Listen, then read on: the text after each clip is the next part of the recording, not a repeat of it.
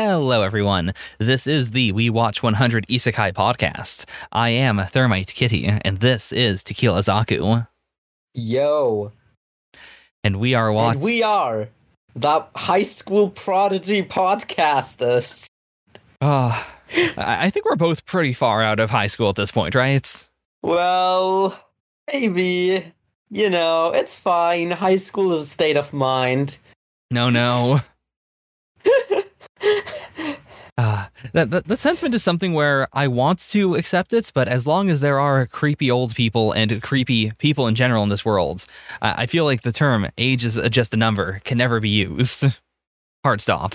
Not allowed. That's true, but high school doesn't need to correlate with age. If you get held back enough, you can be 26 in high school. You can. If there was a podcasting course and we were submitting this as our final project, we would probably be held back. But you know who doesn't get held back?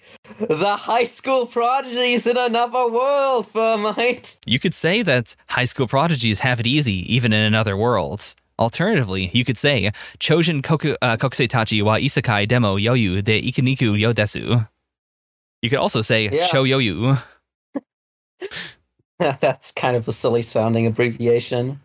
Yeah, I like that abbreviation. It is extremely silly, but it's got a ring to it. Oh, okay. Man, this show... This is the dumbest show we've seen this entire time we've been doing this podcast. And that is like saying something. Bollywood movie. I mean, even a Bollywood movie tends to have a big explosive, like it tends to be very like, this is very, very tropey, this is very meh, and then you get something very explosive. Whereas, I don't know if I'd call any of this, like, the whole thing is just extremely strange. Just really funny. It's going all out. It's not holding back. There's no token normal kid among the main characters. It's all very much like, what if, like, I'm gonna bring this up again later, but I think the whole, like, I like the part where it is, like, 7 absolutely nutty, like, super genius kids going to another world, because, honestly, that makes the attitude they have, even though it is almost the same attitude as every other protagonist we've seen, make way more sense in terms of them being just like, I'm in another world, take stock! Get our advantages. Where are we? Aha, I'm immediately adapting to the situation. As opposed to that being like a socially inept, like 21-year-old neat out of college. Yeah. This makes a lot more sense. That said, the feeling I get, like I have watched more than one episode of this, just over the course of my life. And see? The feeling I get every single time I consume the series is this is the series written by people who comment in the comment section of Dr. Stone videos on YouTube. It is the I hate how weak Senku is. If I were writing the series, Senku would have a gun and he would be super badass, and also he would have been the Prime Minister of Japan. Also, what if he had one red eye and one blue eye? Man, this show is so over the top. And I don't think it knows what it's doing fully. I think it's trying to be cool, but it's so funny. It's hard to take seriously. Like, it's the 8-year-old that's left home alone and puts every food they like into a big pot and boils it. It's like, I want all of my favorite isekai tropes. What do you want your main character to be? I want all of the cool main characters. They have a cool cyber jet plane. In an isekai world? Yes. And also they're ninjas and journalists, and I want to be a fireman when I grow up, and the Prime Minister. Do you remember in Dr. Stone when there was an arc about generating energy, and it was a difficult process? What if instead they had a nuclear reactor? This show is so dumb. This is the dumbest show in the universe. Okay, so... well, let's get into it as we gotta get into it. Do you have any details on the studio? The studio is Project Number 9, which is a smaller studio. Yeah, I haven't heard of that one before. Yeah, I don't think they've done anything we have seen thus far. We will eventually do Didn't I Say to Make My Abilities Average in the Next Life, which they put out about 4 days after High School Prodigies Have It Easy Even in Another World. They did both of those series simultaneously. Man. But yeah, a lot of their other stuff is very, like, no offense to anyone who likes their stuff, but it's all stuff I haven't really heard of, like Rokyo Bu or Girls Beyond the Wasteland or Higehiro, bottom tier character Tomozaki. Like, I've heard of all of those at least once. They're all just that tier thing. Yeah. It's not super big stuff, but it seems like they do decent enough work. Like, they're a pretty young studio and they've been consistently putting out content. Yeah, I think they're doing okay for themselves. They do not seem to be the mighty number 9 of studios, which is what I was concerned with. Now, can you tell me anything about the source material? Presumably light novels, or honestly, this one might be a manga. It was a light novel. The light novel writer and illustrators don't have Wikipedia pages or anything. I couldn't find much about them.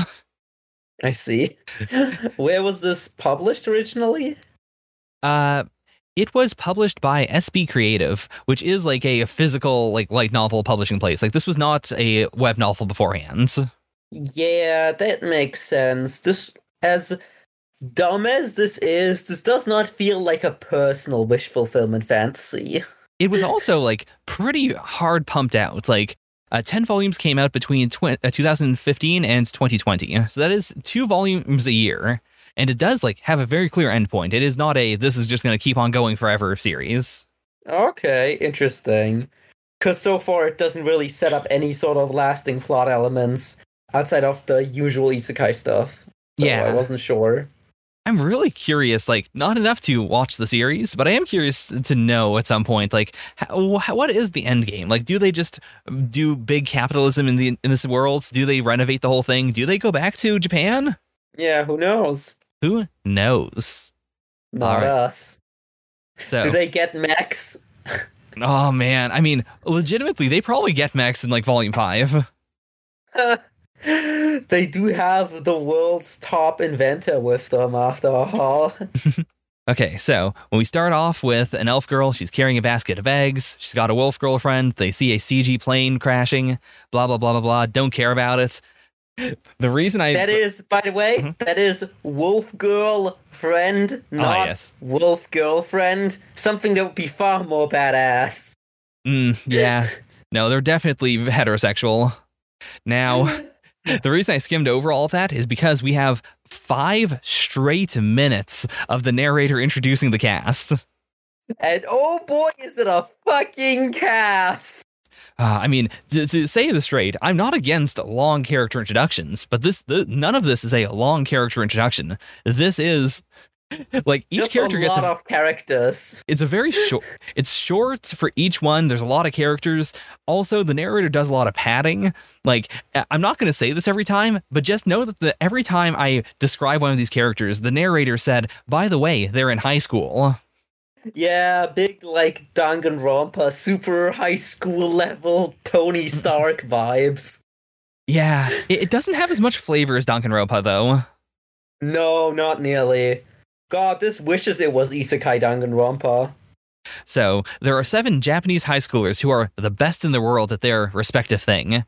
And boy, does it get ridiculous. Out of respect, the world has chosen to refer to these people as high school prodigies. That's really anticlimactic. Imagine being the best at, like, whatever. Like, imagine being the best surgeon in the world and merely being called a prodigy. Yeah. Isn't that worse than just being called the best? It's also, like, not a good group name. Like, it highlights the fact that they're young, but it's not going to last very long by virtue of them eventually getting out of high school. Yeah. Like, it's no Akatsuki. If the Akatsuki were introduced as high school prodigies, you'd get a much different energy from them.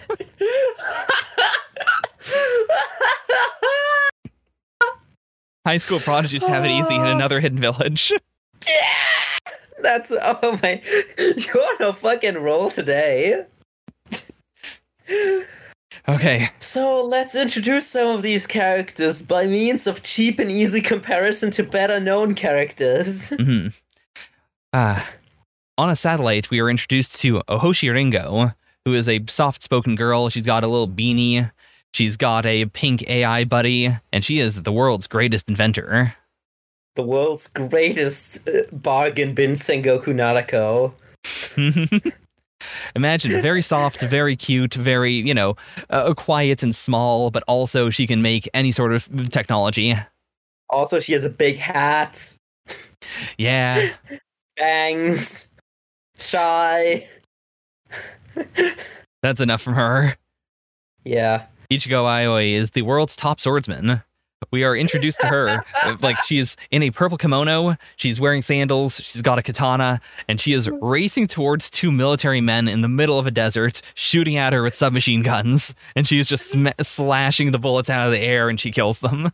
This is, I think, the wildest introduction for any of them. The satellite with the, laser gloves was pretty heavy, but this is by far the most on one this show gets this entire episode, with her in the middle of an active war zone cosplaying a fucking samurai.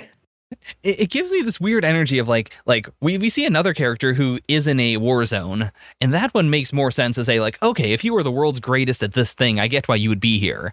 I'm not totally sure why the world's greatest swordswoman is in the middle of a war zone fighting people with her katana. In fact, I would say almost all of the other prodigies, barring maybe the inventor, and the magician, have a better reason to be in a war zone. Yeah. But no, she is so good at sword fighting that I guess either the military sent her to participate in a fucking war at age whatever, 15, 16, or she just rolls up on war zones and fucking kills people. I can't decide what's a worse or better explanation. I want to believe that she is the various Kamen Riders in the novels and the manga spin-offs, where after the end of their series, they kind of just wander into war zones and beat up everyone there in order to make it peaceful. Christ. Oh wow, what a celestial being she is. Hey. Next we have Kanzaki Kana, who is the world's greatest doctor. She's a tall girl. She's got two big blonde poofy twin tails. And she does nothing this episode as far as I could tell. I don't think she had a speaking line. She is described as her medical talents make the human lifespan itself a flimsy concept.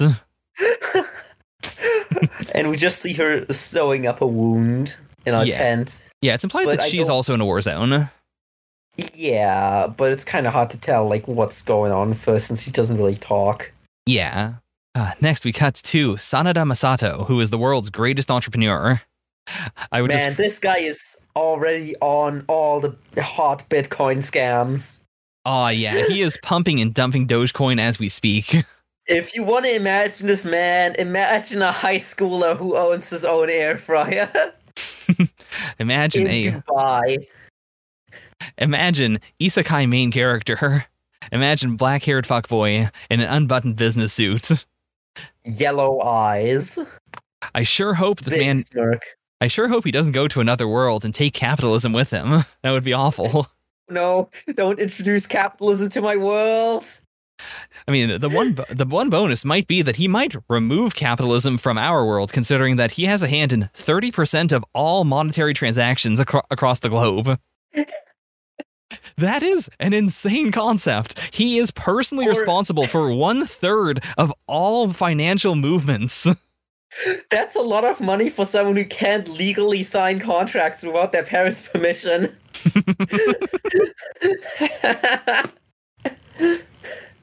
Speaking of people who desperately need their parents' permission, we are introduced to Prince Akatsuki, who is a Shota Bates blonde-haired little boy who looks like he's 8. He is the one where I look at him and I'm like, he can't be a high school prodigy. This boy can't be in high school. He's definitely distinctly doing a job at a show, but I guess most of them are. Are they doing high school in the background? Are they like actually participating in high school activities? Where do they find the time? Yeah. So unlike another illusionist from another series whose whole deal might be, hey, I'm in a rural area and yet I can do cool magic tricks in order to surprise people and get a small edge. We never learn in any episode how Prince Akatsuki does any of his tricks. In fact, they are arguably not tricks. He might just straight up be magic. They are pretty nutty and have almost zero stage preparation, and he just does completely off the wall. That's not possible with stage magic kind of shit. Yeah. But, it's fine. It's fine. I mean, we never... He's a super high school prodigy. I guess if one of them can just make space satellites and laser gloves, it's fine to assume he can pretend to make the Statue of Liberty disappear. Yeah, that one I'm questionably okay with, but we'll go further in. We'll get something that I'm extremely upset by, but I shouldn't be. I gotta accept it. If you choose that to be upset at in this episode, oh boy. Next we have Sarutobi Shinobu, who is descended from the ninja Sarutobi Sasuke. She is the world's greatest journalist, but we never see her writing anything. She just kind of should be in a war zone. Her main deal is just she's a ninja. She's a ninja. Yeah. That's it. They call her. She does all the classic gag manga ninja shit, and also she has a cat mouth, I guess. And she goes nin nin. She almost only goes nin nin. She's kind of like a Pokemon, much like the other Swords girl, who also only, I'm pretty sure, says Degozaru this episode, and nothing else. They are mostly here for support, but I guess at least they get to say their dumb little catchphrase as opposed to the doctor girl. Yeah. Do you notice a trend of all the girls in the team not getting to say things this episode? Mm-hmm. I'm really genuinely surprised that the mangaka didn't just go for she is the world's greatest spy. I'm surprised she did. They bothered doing the whole she has espionage skills and she runs the school newspaper. I'm world's greatest ninja. I'll use this to run my school newspaper. I mean, it probably is the world's greatest school newspaper. I mean, one of them is already presumably busy destabilizing the Middle East. Might as well be two of them. Actually, if one of them is the world's biggest entrepreneur, that's definitely multiple of them destabilizing the Middle East. Yeah. Okay, finally we are introduced to Mikugami Tsukasa, who is the character I would describe as being the main character, at least in episode 1. It is an ensemble series, but he's definitely the MC. He is the boy I described as being the big smart man with one red eye and one blue eye, and he is the world's greatest politician, which we know, of course, because he was elected prime minister of the world's greatest country, Japan. Not only that, he was re-elected prime minister. This bitch was must have been prime minister when he was fucking 12. And so we know he was elected. Well, presumably he was elected prime minister via the current system, because when we see him being re-elected, they do mention that Japan reformed its entire voting system to be a more direct representation system, and then he got re-elected. So it is they changed the rules, and yet he was still able to win. He is the person that all of Japan wants as their prime minister. I guess at least he stands for democracy? I mean, so far there's no indication that he'd make a bad prime minister or anything. But also, man, I wonder what fucking the boomer vote margin for this guy is and how the fuck he got voted for by them. Yeah. Maybe they got confused by the gray hair and thought he was just an old person. Oh, that is the ultimate power move. The young people know he's young, the old people think he's old. Otherwise, maybe he's just got good ties with the Yakuza. The people in between look at his red eye and they assume he has a Sharingan. He's got the weeb vote on hard lockdown. I guess he's also friends with the richest man on earth, which must help you get elected. Yeah. Like, they all have extremely powerful skills, but also, like, I gotta imagine that, Sanada Masato being the world's greatest entrepreneur is... I gotta imagine the fact that he is connected to the world's greatest swordsman and the world's greatest person who can, like, break into places and steal their files, and the Prime Minister of Japan. Like, I feel like there's gotta be some conflicts of interest here. People with guns. Yeah, I mean, I feel like a lot of people probably benefit from their relationship to Sanada. Mhm. Like, Sanada has them erase his files of being on the Epstein Island. It's possible that Sanada just bought the Statue of Liberty for Akatsuki. Yeah, I mean, where do you get the money from as a high schooler to build your doomsday satellite, if not from the world's richest high schooler also just kind of fucking around or maybe being into you? Mm-hmm. I mean, I the only one I think has a reasonable chance of not being super rich in their own right is maybe the doctor and the, like, reporter. 'Cause the magician, you can't be a stage magician on the level of making the Statue of Liberty disappear and not have a wad of cash in your backpack. And you have to have money to be able to waste your time fucking around playing vigilante on an active battlefield. Yeah. Whereas I can believe you just going through the Doctors Without Borders thing if you're just a doctor or, like, a reporter just doing reporter shit. Mm-hmm.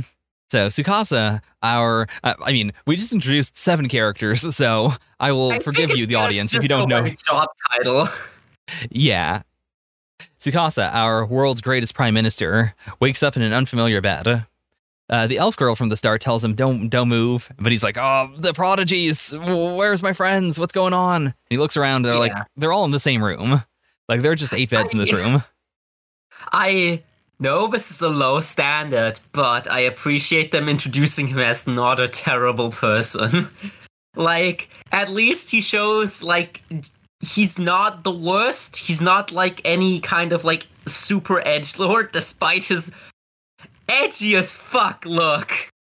Yeah, they actually hold back with basically all of the prodigies. Like, I'd say the only ones that feel bad are, like, Sanada Masato for being rich, and I'd say Akatsuki for being racist. Also, the girl that's just fucking around killing people on a, like, presumably somewhere in an active conflict in a crisis region. Yeah, I mean, at the very least, she was killing soldiers. She wasn't killing, like, civilians, which is something I have to, point out in an isekai. Well, she was killing militants. Yeah. True. I guess, yeah, we don't actually know their affiliation at all. I just can't really trust a high schooler's judgment on fucking around on an active battlefield. I feel like we've seen plenty of anime on why that's a bad idea. Yeah, fair. Like, going on a battlefield with full self-confidence as, like, a teenager, actually way worse than the alternative. Anyway, speaking of the battlefield of politics, yeah, our Prime Minister boy wakes up. Yeah. The elf girl introduces herself as Lirul, based on, of course... if you looked up what the elf girl looked like in the slave demon king reincarnation isekai, pretty much that. Yeah, the blonde-haired girl who, I mean, her name is Lirul. She was based on the concept of the word Hyrule from The Legend of Zelda. So, she's an elf girl. She's wearing green. Yeah, you know her look. She's got a bit of a thing going on. Yeah. And now, speaking of the thing she's got going on. Oh, boy. So she makes some goat's milk stew for Tsukasa. Everyone else is still asleep right now, but they're fine. They're getting better.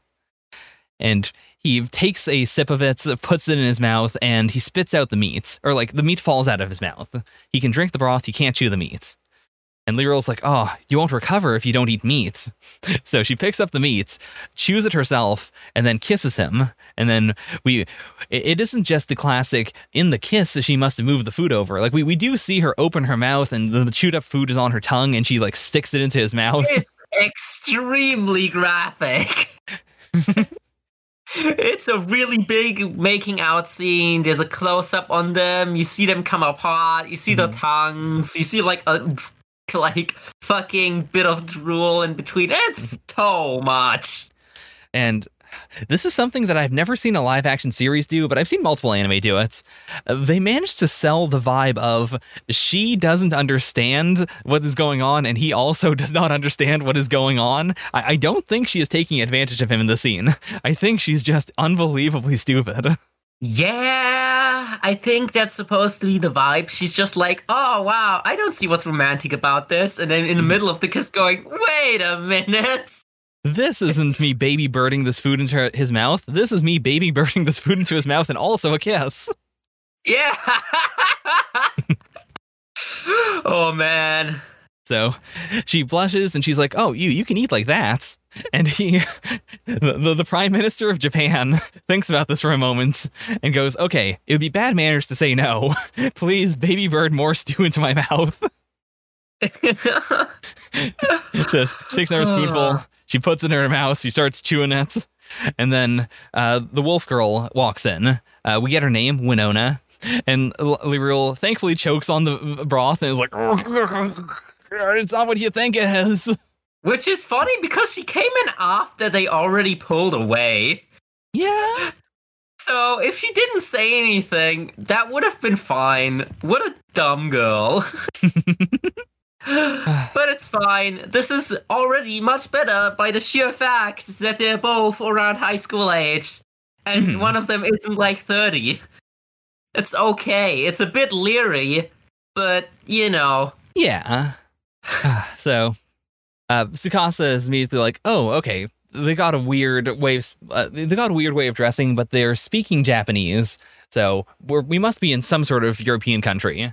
But then he notices Winona's tail, and he feels it, and it's clearly warm. And she's like, hey, you've never seen a Buma before? They're all over the place here in Frasiagard. And then we cut to his face, and as he's hearing in echoes, Buma, Frasiagard, Alton. We hear it echoing in his head, and he goes, oh, we're not in Japan anymore. That's impossible. I'm the Prime Minister of Japan. How could I not be in Japan? I know all words, and these aren't words I know about. I know the best words. These aren't the best words. This isn't Japanese. He gets... Also, to be clear, he doesn't just feel up her tail. She gives him her tail to feel and go like, see, it's alive. It's not fake. Yeah. He decides to go check out the plane crash with them, and he like, just off a glance, he's like, okay, the wreckage is here, but this does not look survivable. I don't know how we survived this. Big Lost vibes. And then he kind of hard cuts to, we must have gone to another dimension, which is not wrong about, but like, it is the big, he jumps to that pretty quickly. Yeah, but you know, he has super high school level assessing the situation abilities. I feel like for like this crazy, like, the ultimate Prime Minister high schooler, it's fine. It makes a lot more sense for him to be this cool with the situation this quickly than for the average NEET. Yeah, and I do like the way this is set up in that he looks at it, he decides they must be in other worlds, and then a dragon immediately passes overhead, and Lirul and Winona are just like, oh, hey, it's a dragon. That means good luck. I thought the dragon was a bit much. I like dragons being treated with a bit more gravitas in my fantasy stories. Thank you very much. So, you might be wondering, how is everyone going to adjust? We don't get that. We skip 1 month ahead. All the prodigies are at the recovery party. They're doing fine. Except they apparently talk to no one in that 1 month and nothing happened, so it's fine. No one coped with anything. No one asked any questions. It's okay. Don't worry about it. They were playing Skyrim, and they went to the move 1 day ahead thing, and they just jammed on that 30 times. Where the hell, by the way, do you think they were going in their plane? Like, where do you think they wanted to end up? Where were they coming from? What were they even doing together? Why are they hanging out? What are their common interests? Because we saw them all around the world, And Yeah. Inventor Girl Oh, did say that like she had a appointment to get to. So And it was her magic airplane. Sorry, Hmm. science airplane. science airplane. So, I mean, yeah, I guess we don't know at the moment, but it also feels very dangerous to have the 7 high school prodigies all on the same plane. I feel like, you should probably Well, take... It's a super science airplane. They can trust it normally. And to be fair, we don't know that there's only 7 of them. We just know that there are, these extremely smart kids known as high school prodigies. It's possible there are more, and these are just the 7 that happen to be friends. That they didn't have a super high school prodigy level guy that makes it so airplanes don't crash. So, Akatsuki's freaking out because there's some little kid, Buma, around that are, just like, they know that he's being triggered by them. But at the same time, like, they're kind of going like, "Rawr, we're gonna eat you. We're cute little kids." And he's like, "Oh God, I'm so scared. I hate these people." This can't be real. I can't cope. I'm seething. Mm-hmm. I'm too Gen X for this. So, Liril takes this moment to exposit. It's on TikTok, man. That magic kid, he's so on TikTok. Oh, you better believe it. Kind of make his fucking stupid little edited magic TikToks. And he has, like, a lot of suspiciously older fangirls. Oh, yeah. So, Liril exposits that Buma are people with animal features, some of which have enhanced strength. Whereas what our high school prodigies are Huma, some of whom have magic powers. Tsukasa's like, Then. we should look into magic. This is the moment that makes me go, like, I would be willing to accept a world in which, Prince Akatsuki is actually just straight up magic. But the fact that they want to research into magic makes me think that he's probably not supposed to really be magic. Well, at least not as far as he's telling them. Yeah. I guess we could have the big reveal of, no, the reason he can do all these tricks really well is because he doesn't do tricks. He's just doing magic. He's just that prodigy. Yeah. Well, he picked up the tiny glass orb that predicts how much magic power you have, and it glowed, and it was like, "Oh, you've got the best magic." you gotta do a montage of those at some point. There's so many. There's like at least one in every 2 we watch. So, before Tsukasa can finish his thought about looking into magic, Winona brings out steamed potatoes, and the children complain, even though this is a big party and everyone's been eating all sorts of food. But Winona brings out potatoes, the kids are immediately like, "Oh, we hate potatoes. Potatoes suck." Then Tsukasa smiles. Get fucking used to it, kids. Tsukasa smiles, and he's like, "No, listen, I made mayonnaise." And everyone's like, "Fuck, mayonnaise!" Everyone amazing. Everyone loves mayonnaise on potatoes. Mayonnaise on potatoes is pretty good. It's pretty good. Tsukasa does describe mayonnaise as being as having conquered our world, which is super high school level mayonnaise. All I'm saying is, if you end up in their worlds, like the world they came from, you should probably buy stocks in mayonnaise. I feel like Masato is pumping mayonnaise stocks real hard.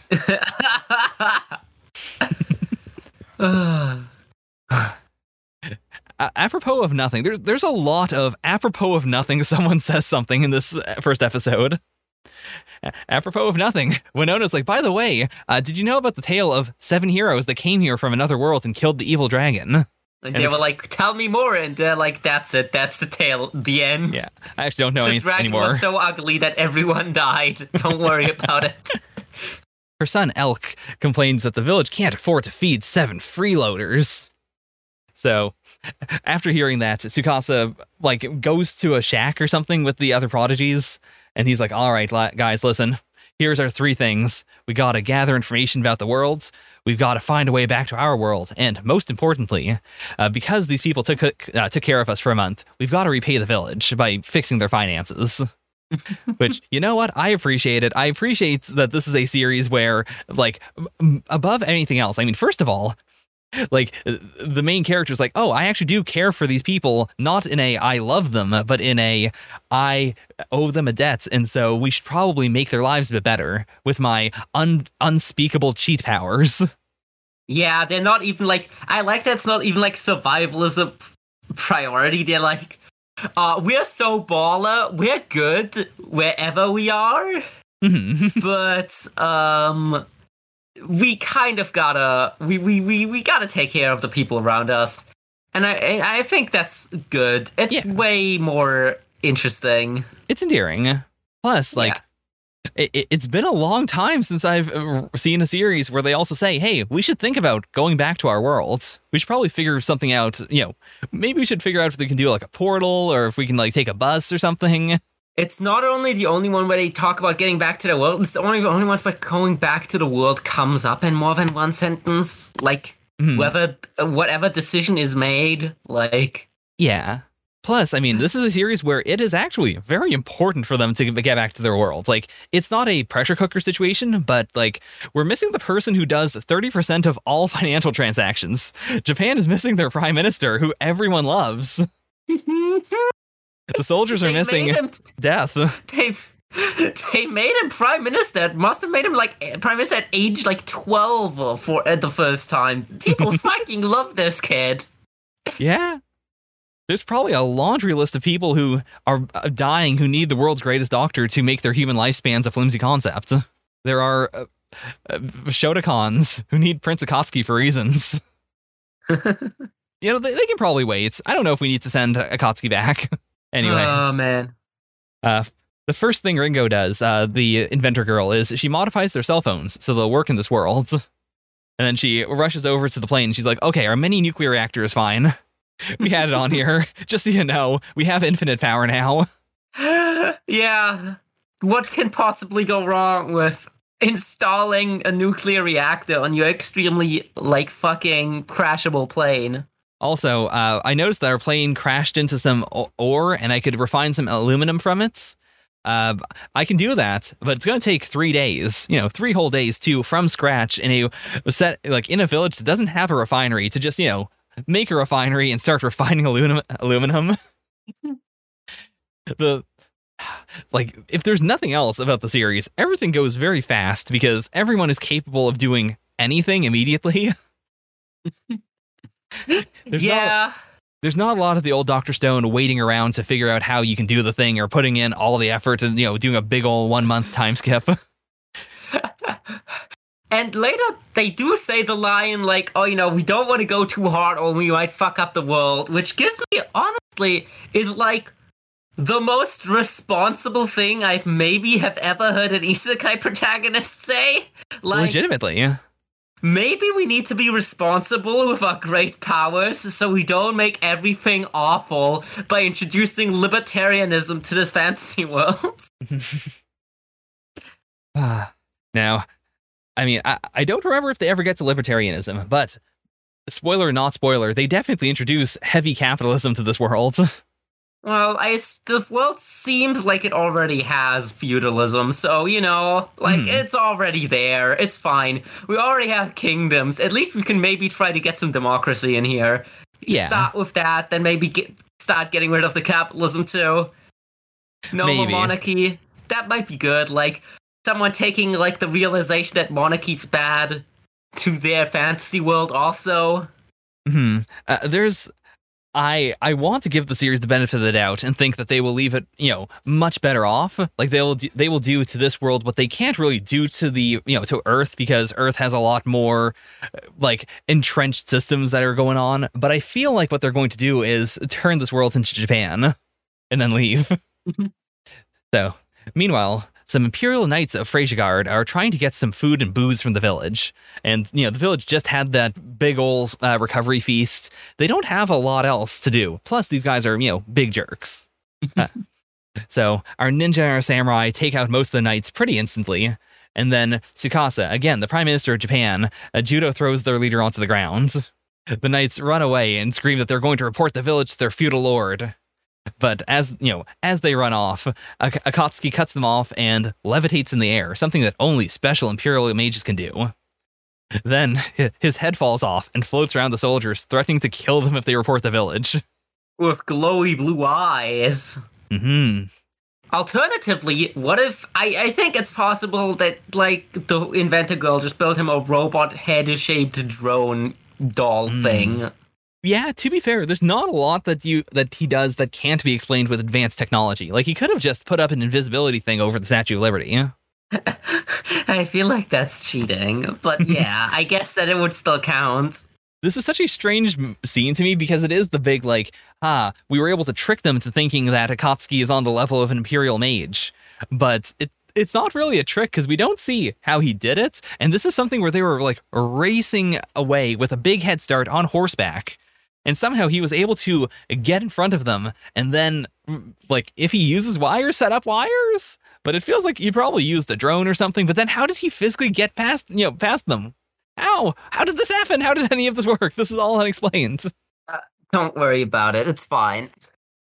So, Tsukasa ends the episode with the aforementioned speech about how, yeah, we've done the impossible, but we should take it easy, because if we give it our all, we'll destroy this world. Hard cut to the OP, which is, I think it fits the series because it's very poppy. It's very, like, almost all the lyrics are just about waking up and doing things.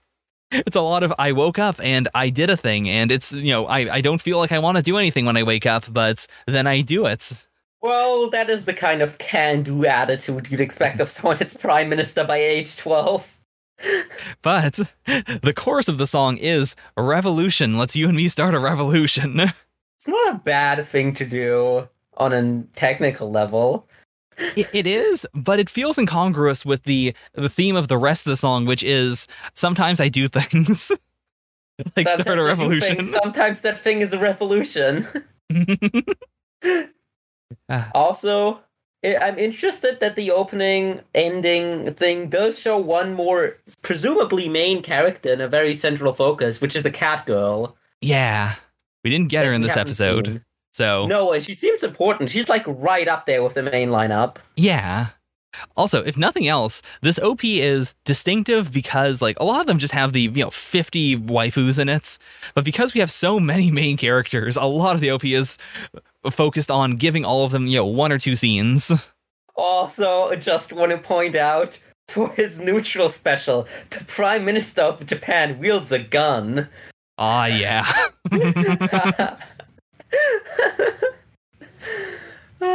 He even kind of looks like a color swapped Joker if you squint. I could see it. Actually, he looks like if the main character of Handshakers had a better character design. Mm-hmm. I really love the shot of Ninja Girl just doing a Naruto run through a landscape for no reason. She's not contributing anything. Everyone else is at the very least like super high school prodigy level Naruto running. I mean, she is the epitome of if you Naruto run fast enough, the bullets won't hit you. Oh man, Naruto running through the war zone. There's also an interesting shot of them, like, on a park bench and then, like, in a chariot, or that's not what that's called, like a, horse-drawn buggy. And there's, like, some sakura blossoms, but then in the background, you can see, like, the two twin moons, and then out in the distance, you can see Tokyo Tower. And I don't know if this is just a, like, we're transposing where they were with, where they are now and where they want to go, or if we're going to just straight up do the world's fuse at some point, which could also happen. Or we just build Tokyo Tower in the fantasy world. Also very possible. Because, like, what could be better than Tokyo Tower? It's from Japan. Mm-hmm. Tokyo, specifically. What if the world had dragons, but also the sakura blossoms and also Tokyo Tower? Japan is nothing if not predictable on which of its symbols it likes to shove down people's throats. Ah, yeah. There's near the end of the OP, there's this whole battle scene, and I genuinely could not tell you which parts of these are, like, metaphorical and which parts are literal. His gun is shooting like a giant Kamehameha. Is it a special inventor gun, or is that supposed to just be, like, his political influence is as strong as a Kamehameha? Yeah, his politics can beat Goku. Like, we see Samurai Girl shooting energy blasts. We see Ninja Girl throwing shuriken with, like, light around them, but that could be magic. That could just be a cool visual effect. We see Inventor Girl shooting a Kamehameha out of her satellite, which she may or may not have built in this world. We see them, like, floating on a meteorite, and Magician Boy smashes the ground and tears it open. There's magma inside of the meteorites exploding. The aesthetic and the general vibe of the series is something I enjoy. It's just the execution thus far and in the later episodes I've seen that does not live up to it. Like, it's a very, if you describe it, it sounds really good. When you watch it, it's very hard to take it seriously, even, amongst the heightened realism that the series asks of you. Yeah, this is overall a pretty fun show, though. It's so over the top. Like, It indulges in all of the tropes, but because it indulges in all of them simultaneously, it stands out by the sheer density of nonsense that's going on. Mm-hmm. Like, usually people unsettle on the character having a wacky eye color or heterochromia or, like, white hair. No, all of it. Just all. It's so juvenile. He's just young Kakashi. But at the same time... Oh God, please don't.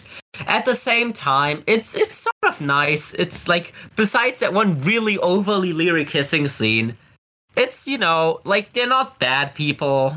You can kind of get behind what they're doing. So far, it seems pretty okay. Mm-hmm. Apparently, it has an actual plot and point where it's going, so that seems awesome. Yeah, like...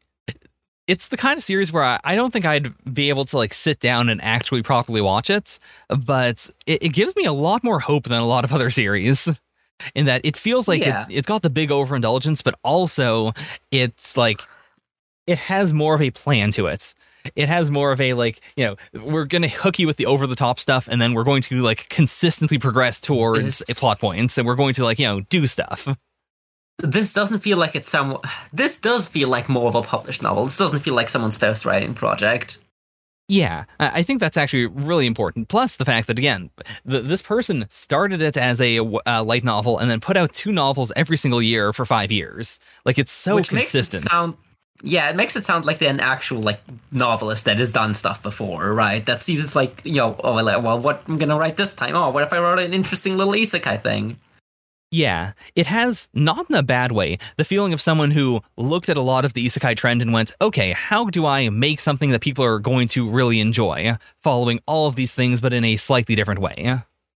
Yeah, and it's good to read something that doesn't feel like it was written by someone in their late teens, as, like, self-insert fantasy fiction for themselves. Yeah. So, with all of that said, how spicy did you find High School Prodigies Have It Easy, even in Other Worlds? Honestly, I thought it was relatively spicy for the stuff we watched, by the sheer density of it. The, like, fact that we have so many main characters is pretty different. Mm-hmm. I can give this, like, a 5. I feel like the half of it, like, the characters and, like, the density and, like, a lot of the, like, format of this episode was interesting. But now, if only the, like, setting and the individual characters were more interesting, it could be more spicy. Yeah. I'll bump it a little higher. I'll give it a 7. Because, like, I feel like, you cannot eat a 7-layer bean burrito and then walk away from it and say, it was just one thing. Like, there's so much going on. And, like, by sheer amount of things and amount of tropes and amount of... Like, I don't, like, I vaguely know how everything's gonna go, but I don't know how they'll get there for a lot of this, because they have so many options. It isn't just we're going to do capitalism in another world, so I'm going to solve everything via financial transactions. Like, I'm so curious as to how all of these characters are going to get some spotlight in every arc. So, how nicey did you find High School Prodigies? This was pretty fun. I give us, like, a 6. All right. There's nothing deep in it, but, it's all pretty funny. It's all fun. You can definitely enjoy watching the show. Yeah, I'll give it a 7 because, yeah, it seems like fun. And again, apart from the big baby birding scene, it isn't the kind of fun where I look at it and I'm like, I don't really enjoy that I find this fun. I feel weird about this. Like, I don't feel weird about this. Yeah. It's fun. I might bump it up to... Nah. 7 is reserved for shows that are good. Fair. my standards are a little looser when it comes to nicey. If as long as something doesn't offend me, I think I generally find it pretty fun. I definitely tend to swing around the center of the rating scale more than you. You tend to go towards the ends way easier than I do. Yeah. All right. Final one. How isekai was this? Let's give this an earnest thought. I mean, is there anything that's not very isekai about it? It is extremely isekai. I guess we didn't see any particular scene of them getting isekai other than knowing they crashed there, so I'm gonna give this a 9. All right. I think I'll match you on that one. I'll give it a 9 as well. It really is just that. How do I put this? Like, we actually do see a fair bit of the world they are from, and it is like, it's not just our world, because by virtue of them existing in it. So yeah, and it does feel like not fully realized. Like, we don't go into heavy depth, but we don't need to. I got enough of it to be like, yeah, I get it, and I really like the idea of like I usually bump it up for alienation, but I appreciate that these characters are all characters where I look at them and I go like, yeah, I get why 6 out of 7 of them don't really feel alienated by being in this world, and why they can just kind of like spring to it. Yeah, it's fine. Like, I like when it, like, they confront the fact, like, I'm so annoyed at, like, how matter-of-factly everyone takes getting isekai these days. Mm-hmm. Like, for the fact that the series is literally, they take it easy in another world, or they have it easy in another world. Like, there's more confronting the fact that, this world has troubles and that they have to, adjust to it a little bit than some other series that do, that are trying to create more of a struggle. Well, see, this is indirect conflict. It's not a direct danger to the characters, but to characters around them, thus involving our main characters in a plot that they have active stakes in. Crazy, I know. Okay, so that is it for the rankings. This is not a video game. We can spare the audience our Greed Island rankings. Next week, real life's not a game, man. Next week, it's the Familiar of Zero. Not necessarily looking forward to that. We'll see. It's going to be very mid-2000s. That's for sure. And now, I guess we will see you in the mid-2000s. That's how it goes, right? Exactly.